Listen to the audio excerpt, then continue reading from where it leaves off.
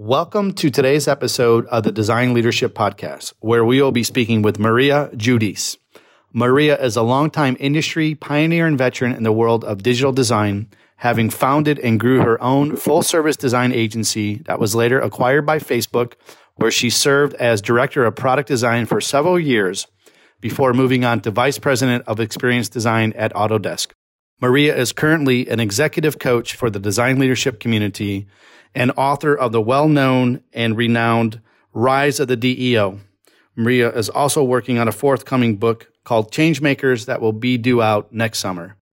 Hello, Maria. Welcome to the show. Thank you. I'm so happy to be here and talking to your audience today.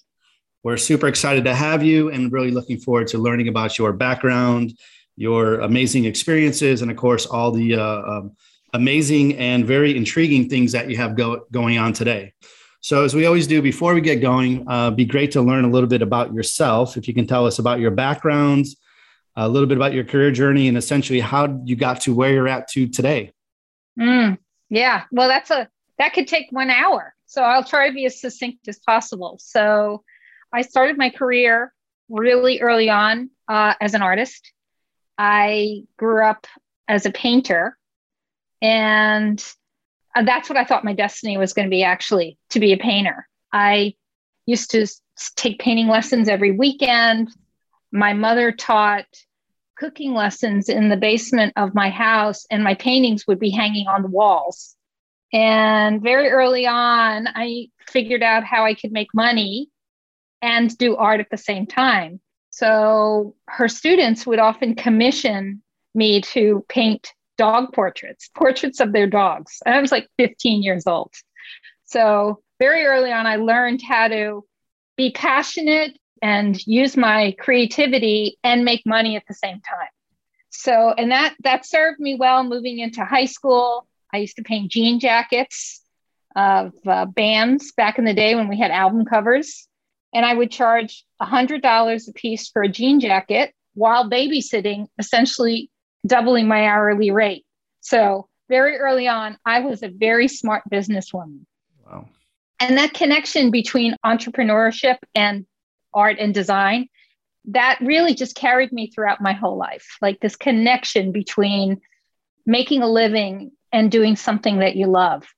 And then I got to college. I went to Cooper Union, again, coming in as a painter, but along the way, discovering typography and calligraphy. And I came out that I went through as a painter, fell in love with lettering, and then came out as a graphic designer. And that was also a real seminal point in my life because I really didn't understand graphic design at all. I was taking classes. Everything seemed incredibly formulaic. It's like, okay, if I give it this much white space and I use this typography at this size with this imagery, that'll work. That's a graphic design piece. And it wasn't until my senior year of college when a guest speaker came in named Richard Saul Wurman. Richard Saul Wurman was, many people know him as the original founder of the TED conference, but he was an architect / designer who just looked at design in a different way. And he came into our class of designers, looked at us all, and basically called us out and said, "You are all full of shit." And I was like, "What?" And he said, "Design isn't about you. It isn't about what it looks like. It's about helping people make sense of the world." And that was that sort of spear in the chest moment, which was like, I get it, that design is about being in service to others, that it's to help people make sense of the world and unpack complex things and explain things. And that right out of the gate, I went to go work for him in New York, designing guidebooks. And it just changed my whole perspective about design, which was really about, helping people learn, understand, get something done. And I just saw design in an entirely different way. And while I was working for him, he got the gig to redesign the Pacific Bell Yellow Pages in California. So this is the late 80s. And frankly, I didn't really care about the project. I just thought, oh, free trip to California. I'll go out there and hang out in California for a little bit and come back helping set up the office. But I went out there. I accidentally moved there because I didn't think I thought I was living in New York. I had no idea that I would move to California. It wasn't in my plan. And I really fell in love with the space. And when you think about the yellow pages, which probably many of the younger people in this who are listening right now have no idea what I'm talking about. But the older people certainly remember that the yellow pages was the only thing that connected people and communities together. And it was this thick book that was delivered to your doorstep once a year, made of yellow newsprint. You're shaking, so you remember, made of black ink and red ink. And it basically connected you to people and businesses. And the invitation was to rethink what that could be. How do we turn this into something that's much more friendly to the community, can be much more informational? And again, that really just kind of cemented my understanding about design, about helping people make sense of the world. And when I got here in the 80s, what also appeared eventually were computers. They just landed on our desks. This was like 1988. And we were all tasked to figuring out how to use this tool for design. And that's when I fell in love with technology, what technology could bring. So I was a very early adopter of understanding the intersection between design and technology. And then I worked for him for a couple of years until I stopped learning. And I traveled a bit. I came back and I started freelancing. And because I had this strong sensibility about information design technology and information design and technology, I got a lot of work and people were hiring me left and right to do things. So what do you do when you're busy? You just hire your friends to help. And then I just kept getting busier. I kept hiring more people. Next thing you know, I had a company by accident. And that's when I founded a company. And then that grew, started out as a partnership called Yo. After 5 years that we split up, and then the company evolved to Hot. And then I ran Hot Studio up until 2013, grew the company to be 100 people plus in New York City and San Francisco, full service, everything from business strategy to engineering, delivery of product. And that's when Hot Studio was acquired in 2013 by Facebook, which was one of the largest design acquisitions that was done at the time from a technology company. And then I worked at Facebook for 2 years where I really learned how to ship product at scale and also understand the global ramifications of decisions around design and technology. And then I was recruited to be VP of Design at Autodesk, where I worked there for about 2.5 years, working with designers across the world, about 400 designers worldwide at Autodesk. And then in 2018, there was a massive leadership shakeup at the top. CEO stepped down, new CEO stepped in, who did not appreciate design or design leadership. And I left. You can say left, you could say forced out, you can say laid off, all of those things. And then I went through an existential crisis. Like, who am I if I'm not leading a giant organization as a VP? I was looking around. I was interviewing for other VP of design roles. And another person stepped into my life, Clement Mock, who I've known for a long time. I was at a party telling him my story about what I'm doing. And he said, why don't you just take a year off? And that was like another epiphany, another spear at the chest moment. You mean I could take a year off and think about this? So that was very hard for me to step away for a year. And that's when I discovered executive coaching. And that's what I'm doing now. And the through line is when I look at the entire arc of my career, where I got the most joy was to work with people and help them be the best versions that they can be, from a craft standpoint, from a service standpoint, from a leadership standpoint. And then I've written a couple of books along the way. The last book, Rise of the DEO, came out in 2013. I did a TED Talk around that. And now I'm working on a second book with the same co-author called Changemakers. So that was a long answer to a long career. Well, super amazing. And you can't circumvent all the years and experiences you have. So we appreciate hearing and learning about your background and your rise through, or say the journey through design. Mm-hmm. You've already mentioned in the beginning, some key defining moments, some things that stood out as maybe a catalyst. You mentioned the lecture by Richard that really kind of was the epiphany about serving and helping people, which I applaud and, of course, gravitate towards. Design is about people and bettering them in society, et cetera. Mm-hmm. So just to maybe round out the introduction is looking back at your journey, is there any additional key moments that stand out as either additional catalyst, career defining moments, or also on the flip side, you mentioned, some key challenges or hurdles that you had to overcome? What were they and how did they redirect your trajectory, if so? Yeah.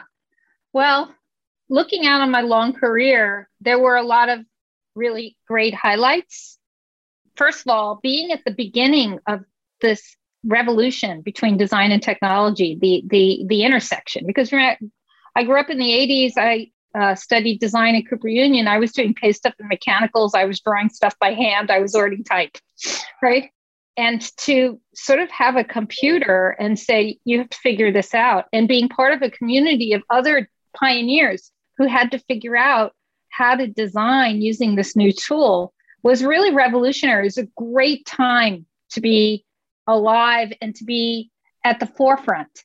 And then once again, in the early 90s, when the web came out. I remember when it was Mosaic. I remember when it was Netscape 1.0.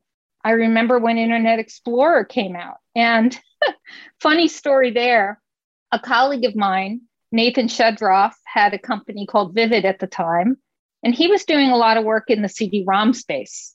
And I was doing book design. And he's like, you know what, we're going to stop doing CD-ROMs. And I was like, okay, what are you doing? He goes, we're going to design for the internet. And I remember looking at him, smirking and laughing and saying, it's never going to take off. And so he obviously has proven me wrong, but I was also part of that beginner's revolution, where we suddenly had this tool, this internet. Nobody knew how to design for it. You had to email Linda Weinman to find the color-safe web palette that you could download and secretly import into Photoshop. It was that kind of underground self-discovery, sharing, and learning at that time, an incredible community of designers all sharing their best practices. So those were really seminal moments for me that really kind of shaped my worldview as it related to design and technology. And then the other big thing was for me that the realization that I loved working with teams and that I believed in the power of collaboration. I believed that design is an act of co-creation. And I also believe that diversity made better product design. And so those moments really propelled my career forward, between loving being a pioneer, understanding technology, and then really believing in the power of collaboration and teams, made my company, Hot Studio, very successful, very well respected. And then I think the other big moment was being acquired by Facebook. Hot was around 15 years old. I was turning 50, and I was like, I remember feeling, I don't want to, I survived 3 major financial downturns, and yet the company was still thriving. But I was really yearning to learn something new. I knew how to be a CEO. I knew how to grow companies. And so I asked the universe, I really want to do something different than by the time I turned 50. And I actually sold my company to Facebook a month after my 50th birthday. And I think it was an important milestone for design, because suddenly it was in newspapers. People are like, what? Facebook acquiring a big design firm. that really started a tsunami of acquisitions of technology companies acquiring design companies, because technology companies were realizing they had an epiphany that the ingenuity of the technology only got them so far. What really was going to be a competitive advantage moving forward was actually designing great experiences for people. And so that was an amazing moment for design, where suddenly design became valued in a way that it hadn't before.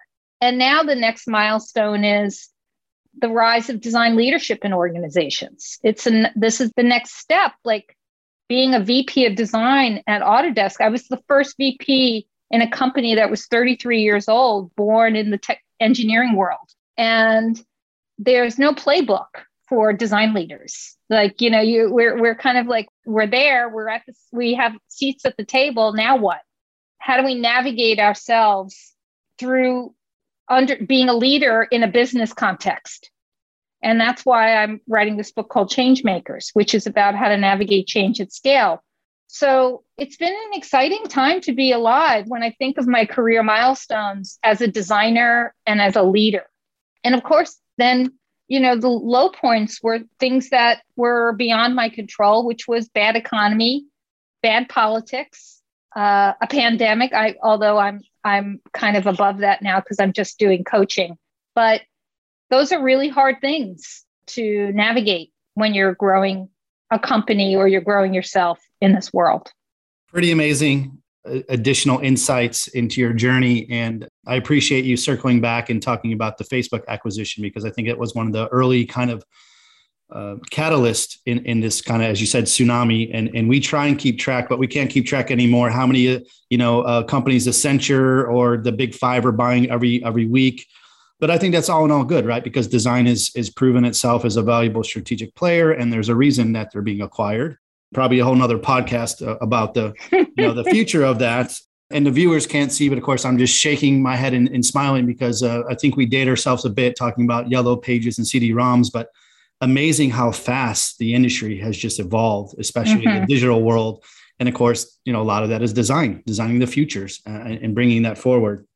And I appreciate that you talk about product and product at scale, because I know in the world of design, there's still kind of a separation between physical and digital and what is the right nomenclature. But I think at the end of the day, hearing from you, it's all products or experiences.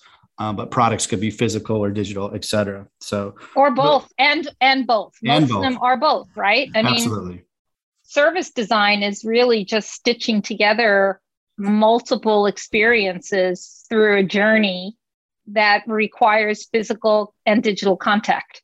Absolutely. And if I read correctly, I believe your title at Autodesk was VP of Experience Design.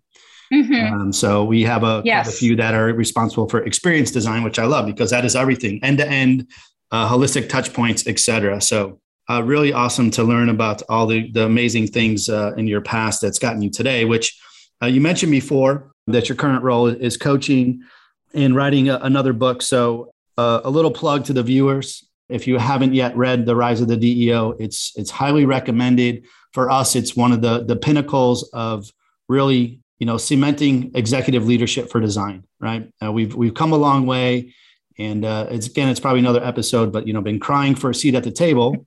Now we have it. So now what do we do? How do we prove the value and continue to be a valuable executive player there?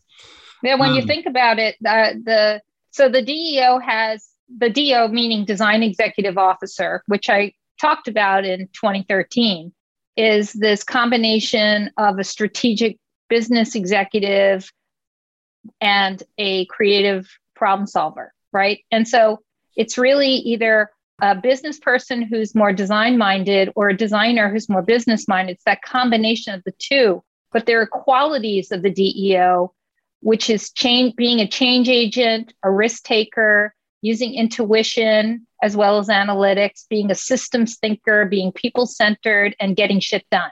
Those are the attributes of a DEO. My current book that I'm working with a co-author, Christopher Ireland, on is Change Makers, which is thinking in a deep dive of the change agent part of the DEO. So there's an interconnection between the DEO that provides this broad construct of what it means to be a design leader. And the change maker is going deep on what it means to be a change leader at scale. Yeah.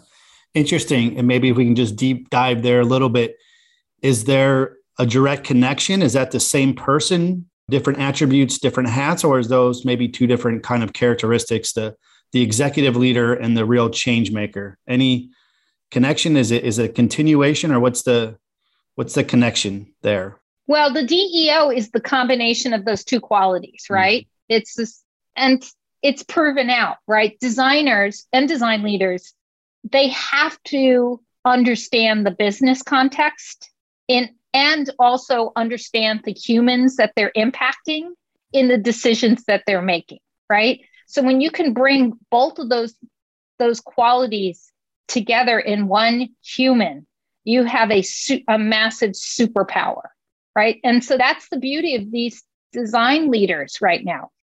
But here's what's different is, we've been fighting so long to be design leaders, to have a design seat at the table. The reality is it's not a design seat. It's a seat, right?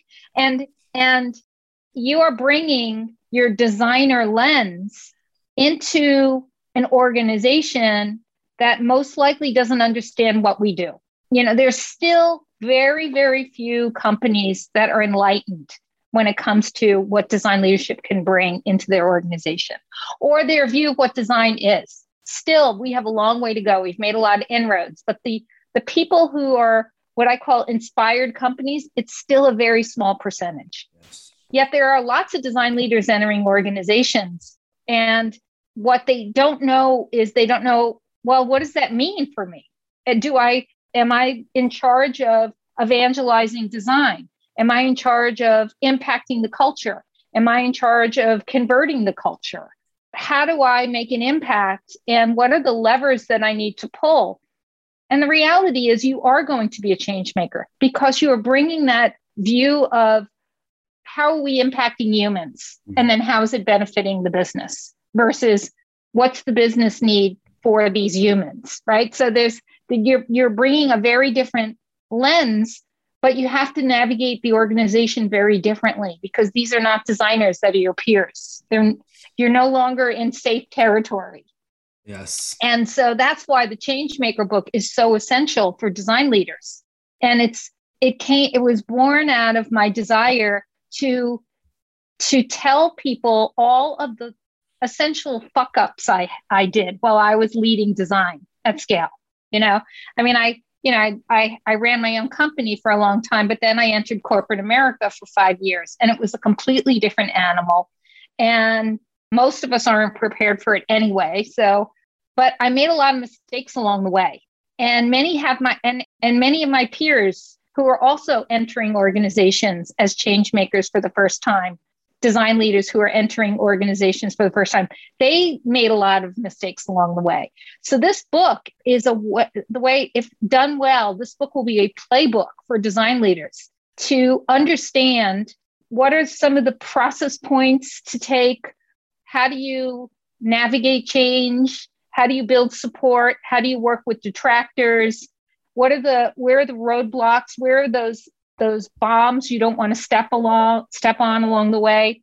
So it's a book that's really going to share a lot of these lessons that a lot of these first-time change makers have made. So that's why the book needs to exist for this audience. That's fantastic. I think speak for many. We're very much looking forward to that. We know in life, we often learn the hard way, which is through trial and error. So anything we can do to learn from others, to expedite our learning, hence the reason for the podcast and mentorships and all those things that we can learn from others is let's say, vital in our trajectory and in our career growth. And, it's very dynamic. So to say the least, and I think my takeaway was I really like, I know titles are sometimes misleading, but I like the change maker, the change agent, because that's really tactical in doing versus maybe, needing to have an executive title to have that seat at the table, because we know very well, you and I and others, that, outside in is different than inside out, right? Companies that seem to be design led once you get inside, you realize they're not very design led. And often we talk about executive, they're 2 or 3 layers deep. They only have a VP or SVP title reporting to marketing or R&D and a couple, right? So, and that may or may not ever change, right? So they really need to be that change maker to work with the restrictions and stakeholders that have at hand. So yeah, most people in organizations don't know what to do with us, right? And so going in knowing that is super important, right? And also going in knowing that people have a very different definition of what design means. We all know that. We've all experienced having to try to define what design is, right? And I always tell people, oh, so you do X, Y, and Z. I go, no, design is a noun, a verb, and a mindset. Yes. So there's the thinking about design, the strategy, the designing, which more than anybody can, anybody could embody those attributes as a designer. Then there's the craft of design, the making, the doing that define the difference between excellence and bad quality. And then there's the mindset of design, embodying that idea that design is about change. Yes. And at a meta level, at a system level, these are, I really feel like, I know I'm talking to this audience, but we really are superheroes. We really have superpowers. Of course, this is our community. We all agree, but think of that. I'm always so in awe of the gifts that we have, the ability that we can look at things from a systematic perspective, that we could actually execute and have an impact on people's lives, either through small moves or, at global scale. The responsibility we have is become even more magnified in a globally connected world. And yet designers really still undersell their capabilities. Yep. I think, glass is half full, glass is half empty. Needless to say, design is in its heyday, good time to be in design, but we still have a long way to go. Again, outside in, inside out. And, I always get entertained. We come in and we do our audits and assessments and interviews, and we ask the question, 20 different people, 20 different answers. What is design and not what is out there, but even internally, all over the place. And then we always like to, present the definition that design is a design to design a design, right? So back to you, it's a noun, it's a verb, it's an adjective, it's an adverb. It's not the be all end all, but it is certainly the glue, the red thread that connects, experiences, products, brand, services, all that stuff that we know. We're kind of, talking to ourselves, but we've got a lot of work to do there to help educate and convince let's say the non-designers, the business community, et cetera. Well, the other trick that I use, because sometimes we can get so stuck on the definition, we even argue amongst ourselves. I mean, I roll my eyes every single time I'm in a party with designers, because we always go there, right? Yeah. We get so stuck on what it really means, and we also feel like there's this incredible, somehow it's our mission to have to help people understand the definition of design. Sometimes I just tell people, hey, if you're in an organization and they get hung up on design and they'll never understand what design means, change the word. Yes. Just use a different term, because it's not about the word. Absolutely. Right? It's about the impact you make. Yes, absolutely. And your ability to make change happen. Yes, fully agree. And we often just circumvent that. So if we don't use the word innovation, which is another landmine, I just call it success. Success, right? We're all about success. And our skill set can help you do that. And I think it was, and I may be quoted wrong, but I think it was Marty Neumeier that said, call it what you want, call it bananas, as long as we get to do our thing, right? Yeah. So success, design can help you get there, creativity, whatever label is needed at that time. So, of course, just, par for the course. That's the world we live in. Again, half glass, half full, half empty, but more work to be done. So I know you're doing a lot of work. You mentioned your current role is coaching, as well as writing the upcoming Changemaker book. So, Maria, can you share any insights or key learnings that you've had recently that you can share around the coaching, working with executives, interviewing, all that stuff? So tell us about, what's going on now and how that is helping to reshape or further validate, all the prior thoughts, experiences, et cetera, in this world of design leadership? Yeah. Well, yeah, I think it was born out of just another sort of epiphany. Like I told you, I was forced out of Autodesk. I was loving my job. I was making impact. I felt really great. I felt like I was doing good work. But beyond my similar in corporate life is that your executive sponsors, those sponsors that believe in what you're doing, your mission, can disappear. It could be your boss, it could be a CEO in my case. And suddenly my design sponsors disappeared. And suddenly I found myself without any kind of support around my work. And getting laid off was so traumatic for me. I'm an achiever. I just told you my life story. I'm so proud of it, right? And then suddenly I, Maria Guidice, the important design leader, Maria Guidice, got pushed out. It was really traumatic. And I share this story because so many of us experience this and we don't talk about it. And so it's important to talk about when you get reorged out, especially if you're a change maker. Oftentimes you're kicking a lot of dirt and you may have a lot of people who are threatened by you. And so your role could be pretty short-lived. You can make a lot of impact, but doesn't necessarily mean you're going to stick around for a while. I went through this crisis, like, who am I? Who am I if I don't have that VP of experience design title? Who am I if I'm not making a shitload of money every year because I can? And I got really scared. I was like, I am in my 50s and I am soon going to be irrelevant. It scared the shit out of me.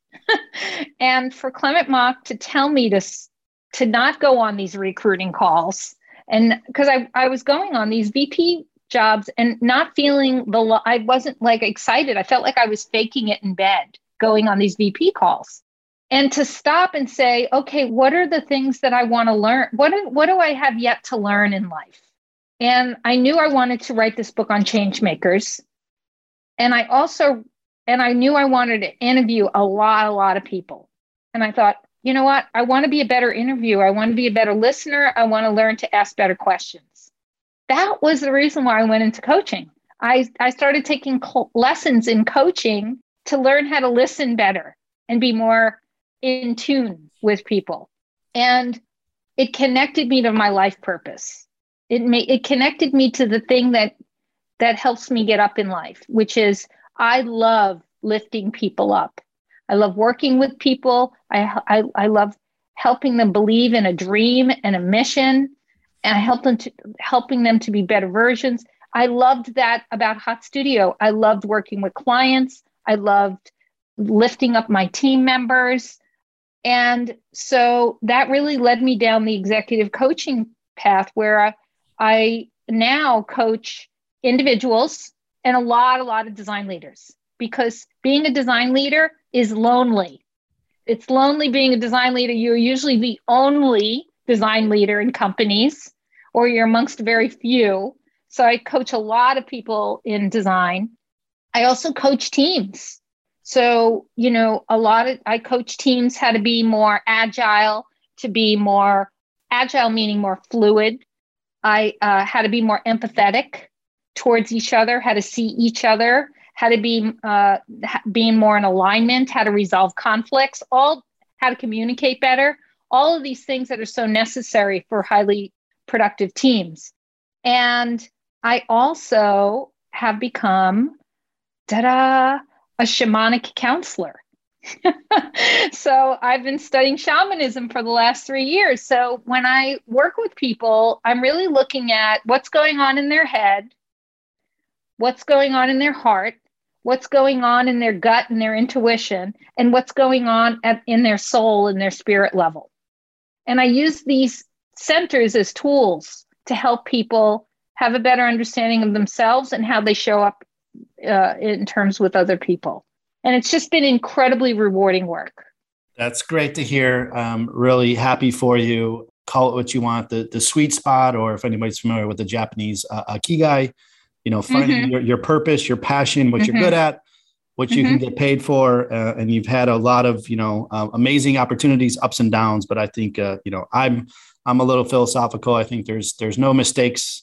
Everything happens for a reason. And you are where you are because that's where you're supposed to be. And helping now, helping to serve, back to the earlier definition about serving people now on a individual or team basis. And that's pretty amazing. So it seems for me, it's almost kind of full circle. You started, kind of as a lone wolf, and then went into the agency and then to the corporate world, and now back out. And I know we spoke before, you're kind of on your own. And that's, as we know, well, a good thing, right? There's more pros and cons than managing people's and budgets and stuff. But anything you can share about your current situation, any challenges that you're facing there? Is it hard to be on your own and not with the team, or you're still kind of, as I say, living serendipitously through, working with the clients and the corporates, et cetera. So is there anything there? Yeah. I knew I didn't want to start a new company, and I knew I didn't want to go back to corporate America when I was kind of going through this who am I phase, because I did both of those, and I no longer wanted that. So that meant really being sort of, in control of my own life as a lone wolf, as you call it. What it has afforded me is letting me live my life on my own terms. I get to decide how many clients I want to take on. I get to decide how many hours I want to work. What other things that I passionate about that I can weave back into my life? Things that I never got to do when I was raising a family and running a business. So it's been incredibly rewarding. Where I've missed is I miss being in charge of a team, I would say. I loved being in charge of a team and helping them grow. And to some extent, the team coaching allows me to do that. I still work with teams from an external perspective. And I also teach. I teach at CCA in San Francisco. And I also teach at Stanford Continuing Education, and where anybody can sign up for a class. Continuing education is something that anybody could sign up for. And I teach that with Christopher Ireland, my co-author. So I'm finding ways to bring that team yearning into my life more. And so I'm hoping that more teams will reach out to me, that I can help and support them to be more effective and be a higher performing team and be more satisfied working with the people that you work with. So that's been the downside. And I still feel like I'm constantly asking myself, who do I want to be now? Which helps me be a better coach. So as I continue to get older, I'm kind of enjoying I used to be so afraid of being an old woman. And I'm going to be 59 in February. That is old. I'm an old woman, but I also really use it as a gift that I've lived a long life. I have had a lot of experience, and I really want to share those learnings with other people. So I enjoy sharing my stories, good, bad, and ugly, with people who might benefit from those lessons themselves. So it's been incredibly rewarding stepping into this new space. And I don't know, I still stay open in terms of what might be possible moving forward. Really aspiring, and I applaud your positioning and efforts. And I was just writing notes. I've done a lot of coaching myself, both giving coaching, receiving coaching, teaching as well, which is quite rewarding. I don't want to do it every day, very taxing, but to come in and be able to, support others' growth. And I just wrote a note, I forget where I learned it over the years, but talks about the life journey between going from survival to stability to success to significance. And I think needless to say where you're at. And by the way, 59 is 59 years young and lots of experience. But I think, at the point of significance and giving back, and that's very applaudable and commendable to pass those learnings on to others through the writings, through the coaching, through the podcast, et cetera. Maria, so we talked about your amazing journey over the decades and your current role. So maybe just to turn the page here going forward, we want to always explore a little bit about the future outlook. As I always say, it's a great time to be in design. Design is everything. Design is nothing. It's a loaded word. Again, another conversation. But in your perspective, however you want to define design, what do you see as the biggest opportunities or their future role for design in the coming years or the next decade? Where are we going as an industry? What's the opportunity? Yeah. Again, it's kind of been slow moving, but we're now starting to see design leaders entering boardrooms. So that ceiling has been broken.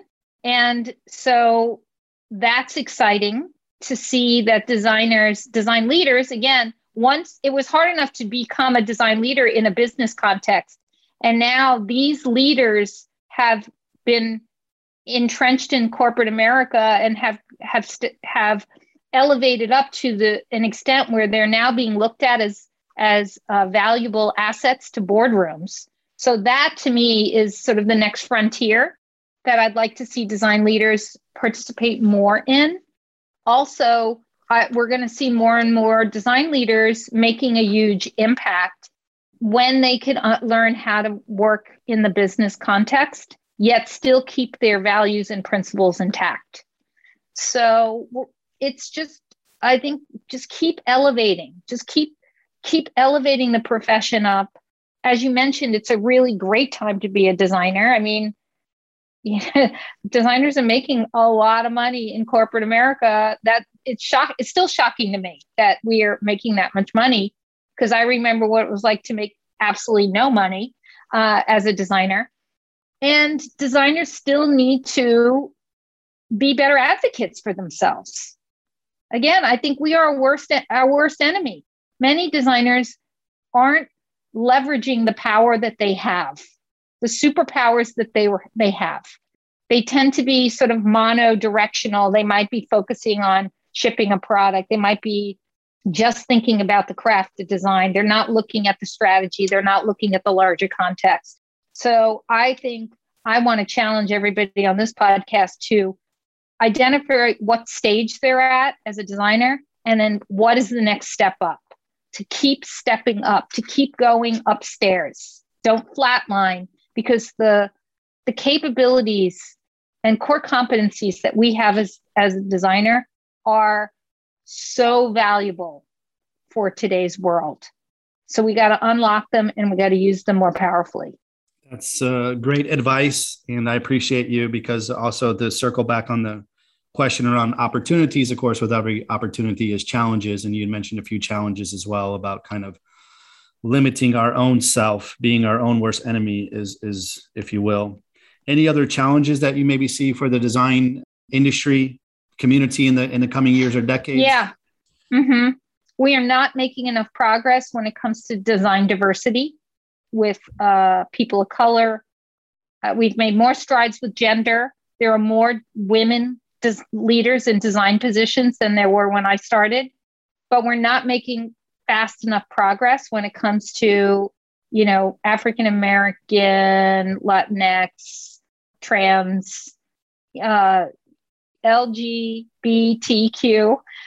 And so we really gotta encourage people to enter the fields of design so that there are more people, more diversity in design schools. So that means that we actually have responsibility to go into communities that don't realize that design is even a career that they could have.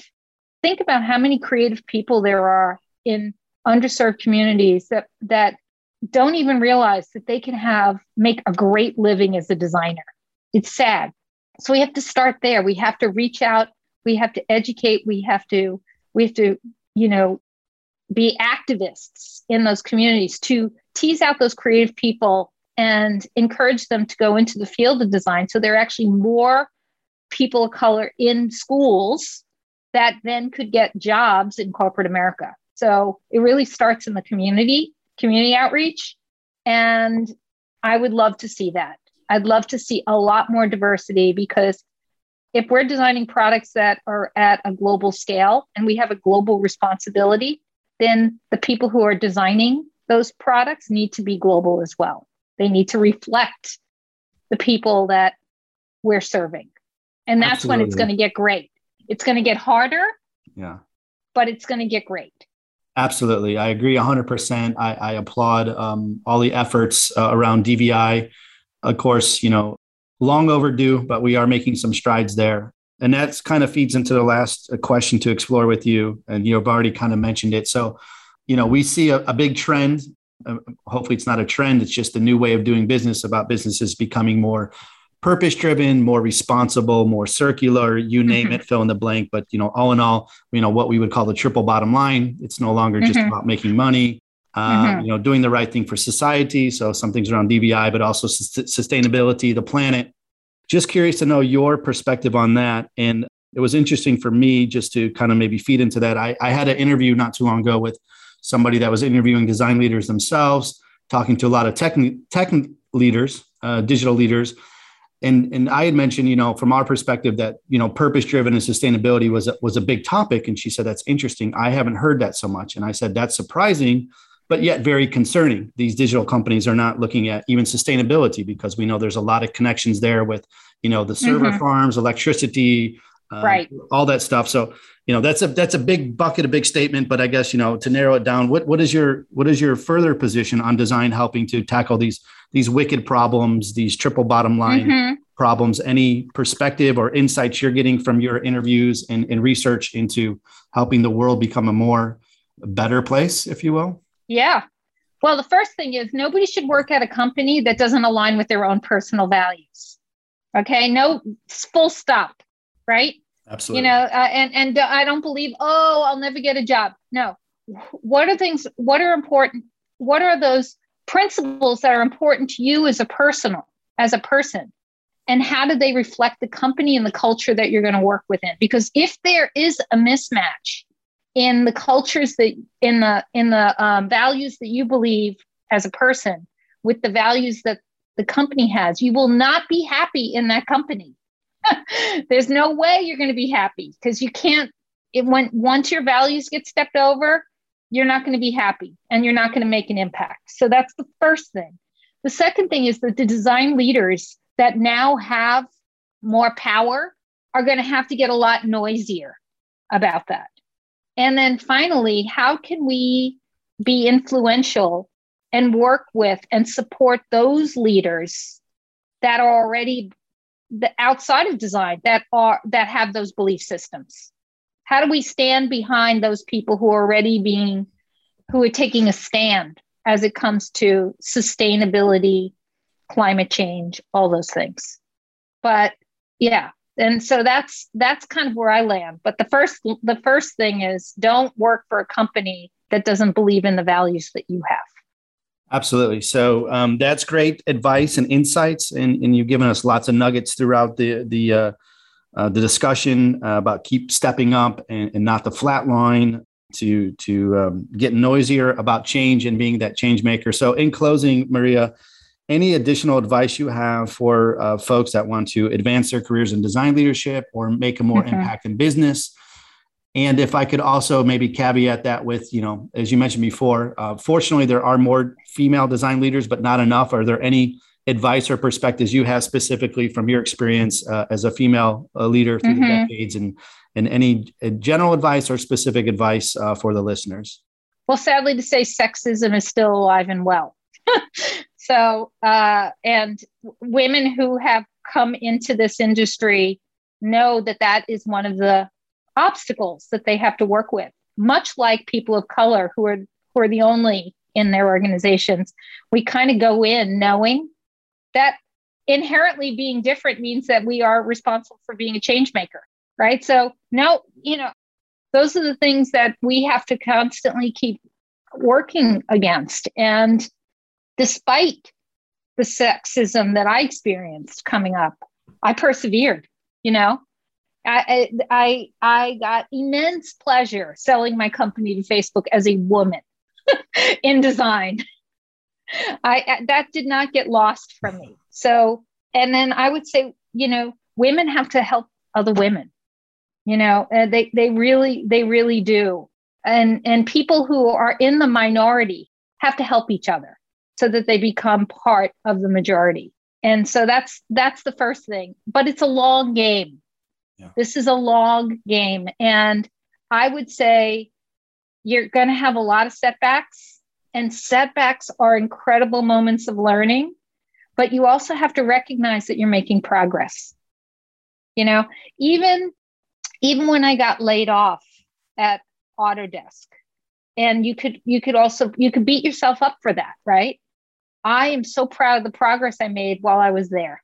And no matter where you are as a change maker, when you leave, you've moved the ball down the field. So just keep moving the ball down the field. But it is going to take time, and it's going to be a long game. So be proud of the impact that you're making, even if you feel like it's a little too small. Yeah, absolutely. So thank you for those parting words of wisdom, and to further testify from your experience. So it is about however you want to frame it, moving the ball down the field, or as I say, just keep on keeping on, celebrate success, small wins, realize the challenges, and make change. That's what it's all about. So again, if the listeners haven't yet read or have on their shelves Rise of the DO, that's a must-have for design leadership, or what we kind of call design for business, to learn to walk the walk and talk the talk among the peer groups. And we look forward to the upcoming Change Makers, which I believe you said is going to be sometime next year. So, yeah. And if people are interested in knowing more about the book or me, please visit hotstudio.com, and you could sign up to be on my mailing list. Excellent. Will do, and advise everyone else to do that. So, Maria, thank you so much for the time. It was a pleasure speaking with you and learning more about your amazing journey, what you have going on, and we look forward to the book and seeing more coming from yourself in the future years. So thank you so much. We appreciate it, and I hope to cross paths with you again soon. Thank you. Thank you. Take care. Take care. Thank you for joining us for this session of the Design Leadership Podcast. I do hope that you gained some valuable insights and inspiration to help further you along in your path in design leadership. If you would like to learn more on how myself and my colleagues have helped to empower design leaders for the past 22 years through consulting, coaching, educating, and uniting design leaders across the globe, please check out our suite of services found online at empowering.design. I wish you the best of success in your design leadership journey and pursuit of design excellence. Be well and stay safe.